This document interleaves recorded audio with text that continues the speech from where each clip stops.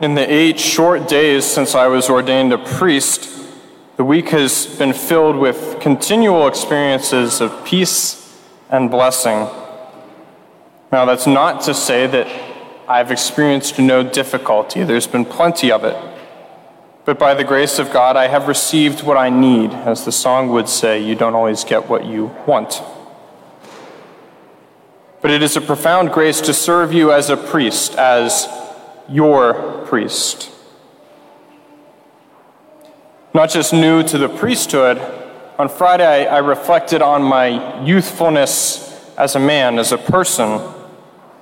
Likely you've heard of the decision of the United States Supreme Court, and in a monumental act, the court reversed the past ruling of the case Roe versus Wade, which was handed down in 1973.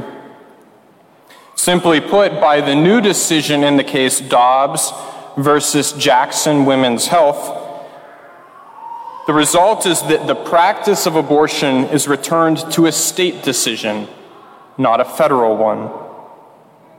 The consequences of this are enormous.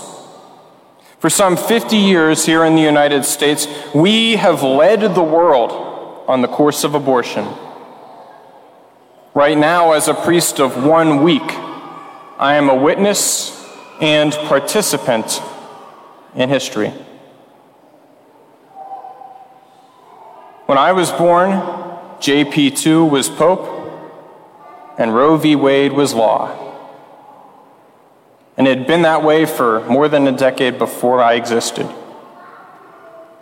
But I also realized that in 1973, some of my older brothers in the priesthood, those who have been ordained some 50 years, probably heard that decision, got an ordinary piece of paper and a pen, and wrote the homily that very day that they would deliver on the day when we finally reversed such a tragic decision.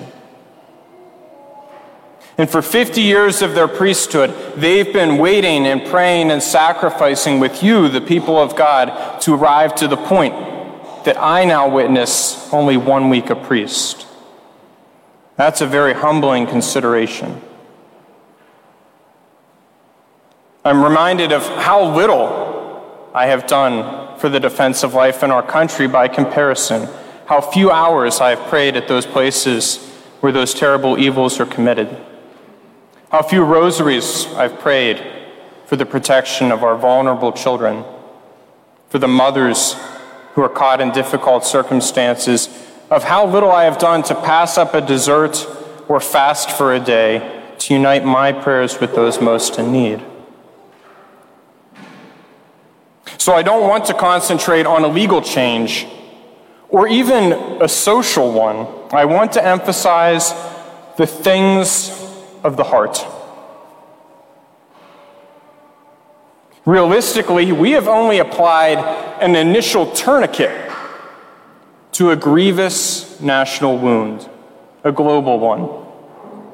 A tourniquet is not definitive care. It is not the surgery that corrects the original wound. It is not an antibiotic that wards off future infection. It does nothing to ease the scar which we know subsists. There's so much pain in this country and in many others due to the evil of abortion. And I want to say with complete and utmost clarity, the condemnation of abortion is the condemnation of an act, of a thing done. It is a clear evil to take the life of a child in the womb.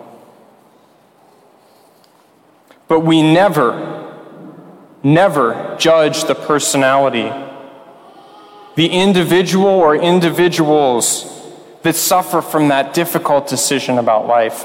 We condemn no one who has navigated an unexpected or unforeseen pregnancy. We must be elite in our compassion. So in this moment, we should remember the words of the collect, the opening prayer which began this Mass.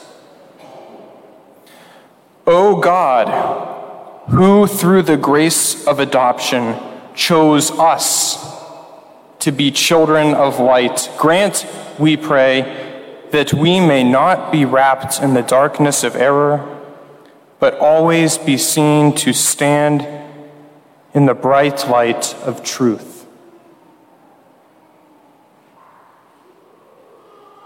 That's a very convicting prayer to pray as your priest. That we would always stand in the bright light of the Lord's truth. Regardless of the darkness outside of this church, inside of our own hearts, that the truth that every human life is precious would pervade. What a charge for us. And so in this moment as Christians, as Catholics, we must uphold the dignity of every person. We must champion the sanctity of life, especially the two beautiful lives of the pregnant mother and her vulnerable child. We are called to a heroic compassion because we are adopted sons and daughters of God. And so a supernatural charity is required in this time. Because the truth is that innumerable people have suffered for decades in the midst of abortion.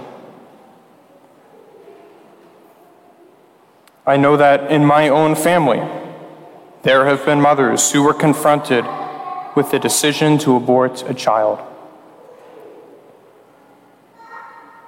It's necessary that we empathize, that we listen, that we care for our neighbor. If any person here or elsewhere carries the burden of an abortion, I offer all of the resources of the church. We will listen to you. We will support you. We will walk with you and accompany you. This is a time for thoughtful steps. Because right now the world craves peace. And that's a peace that comes only through prayer, through the sacraments, through an authentic communion between persons. Often on Sundays here, the Mass is offered with the first Eucharistic prayer. Today, as your priest, I am opting to offer the fourth Eucharistic prayer. And we'll listen to these words which are directed to God the Father.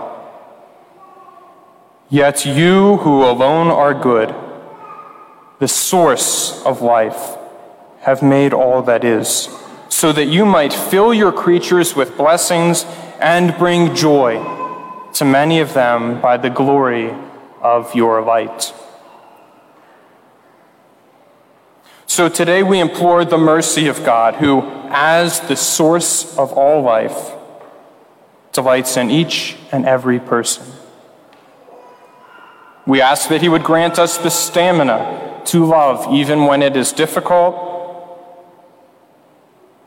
In his marvelous designs, he has placed us in this moment, in this place, to testify to the truth in order that the darkness of error not obscure that truth. Every life is precious.